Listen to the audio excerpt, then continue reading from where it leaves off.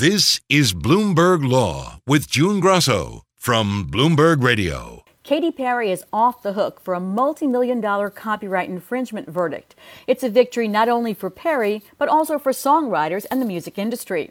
After a trial last August, a jury awarded $2.8 million to Christian rapper Marcus Gray, known as Flame.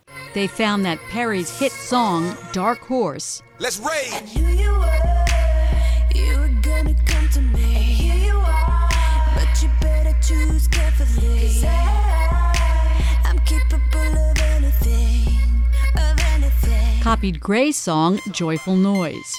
Your boy's been a Christian quite a few years. Victory in faith, but I failed in my fears. I heard a lot of words that have tickled many ears. But the judge threw out the jury's verdict and found that Perry had not ripped off Flame's song. Joining me is intellectual property litigator Terence Ross, a partner at Katten, Muchin, Rosenman.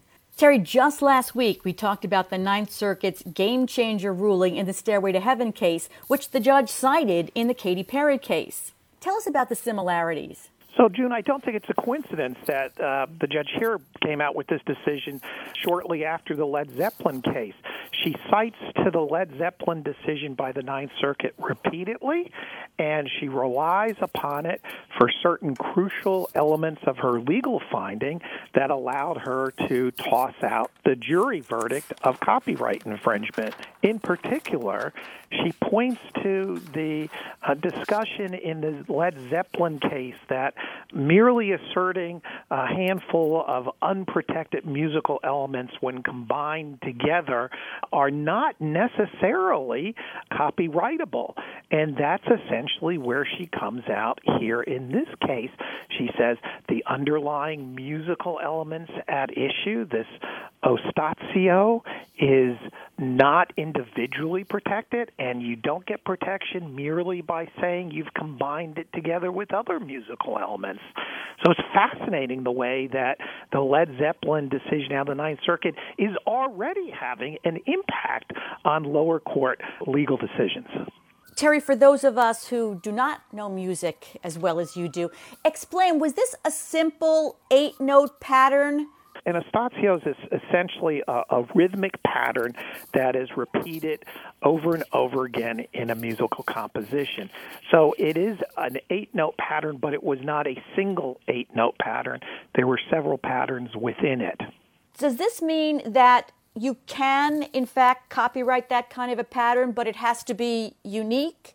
It is, in theory, after both the Led Zeppelin decision and this decision, possible to copyright such a musical pattern.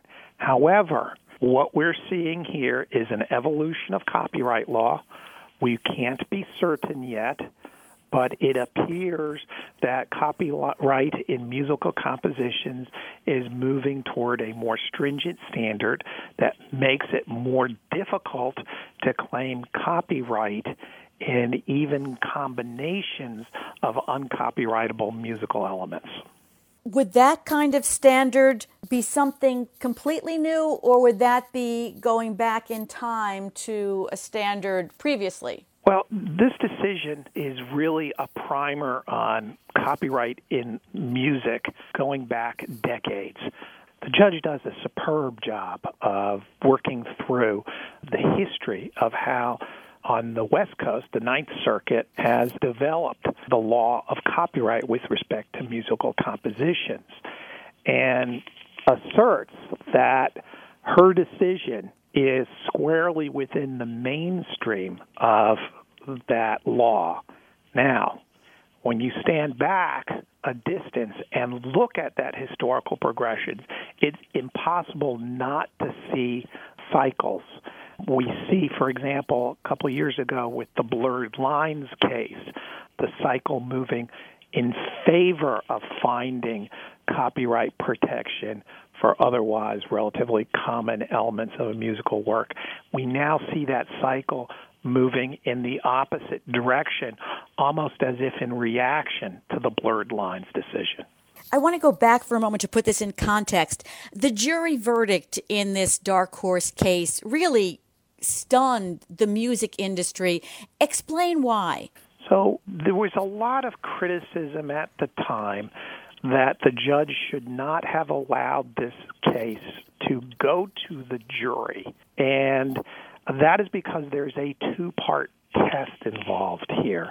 There is a claim on behalf of this Christian rapper, Flame, that the songs are substantially similar. In order to prove his case, he has to show that Katy Perry and the producers had access to his work, which the court even here in this decision has found that they did have access because the song was widely played. But he also has to show that the works were substantially similar using a two-part test. On the one hand, there's the extrinsic test, and on the other hand, there's the intrinsic test of substantial similarity. The extrinsic test is reserved to the court, to the judge. It's not a jury finding. And in that, the judge has to say what is claimed to have been infringed is, in fact, protectable copyrighted work. Then it gets passed to the jury under the intrinsic test, and they make a subjective decision as to whether or not those protected elements are seen in the copied work and are substantially similar.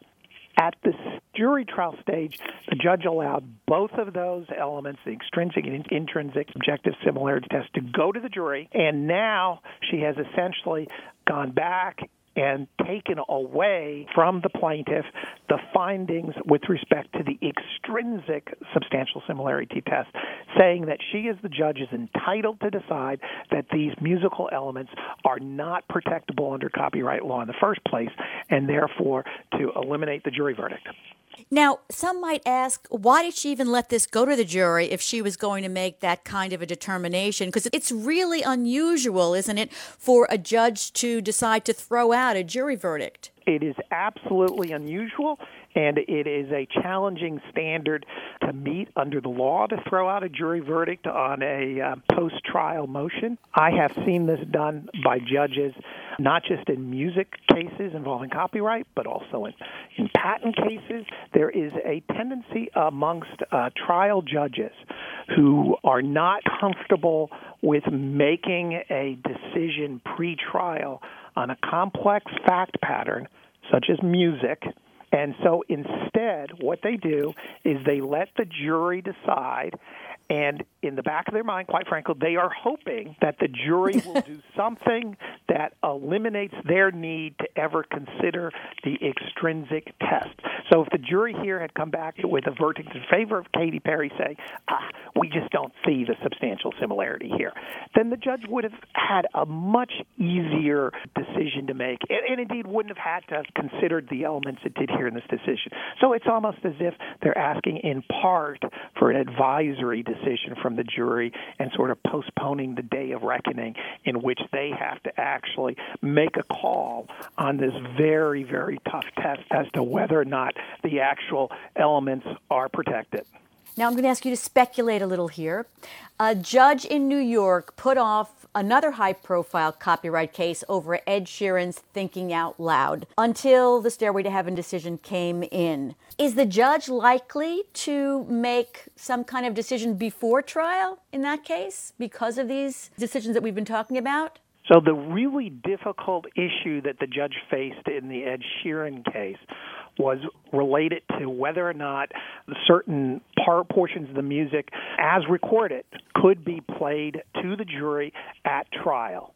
And the Led Zeppelin case upheld a decision by the trial judge to not allow recordings to be played. They allowed an expert to come in and simply play the notes. And I think that's what, and this is speculation, I think that's what the judge in the Ed Sheeran case was looking for help and guidance on. So we'll have to wait now and see whether the judge in that case allows recordings to be played for the jury or not.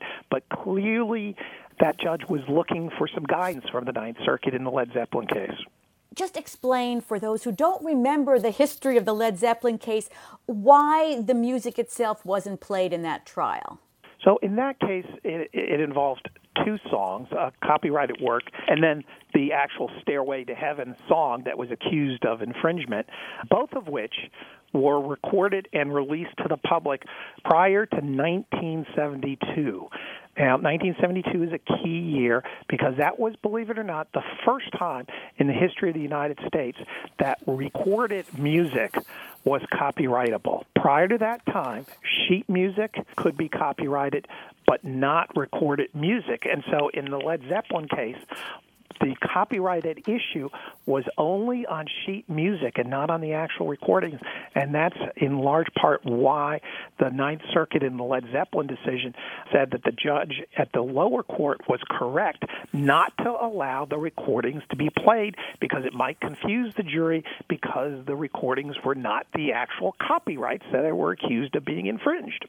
Thanks so much, Terry. Fascinating as always. That's Terence Ross, a partner at Katten, Muchin, Rosenman. Thanks for listening to the Bloomberg Law Podcast. You can subscribe and listen to the show on Apple Podcasts, SoundCloud, and on Bloomberg.com/podcast. I'm June Grasso. This is Bloomberg.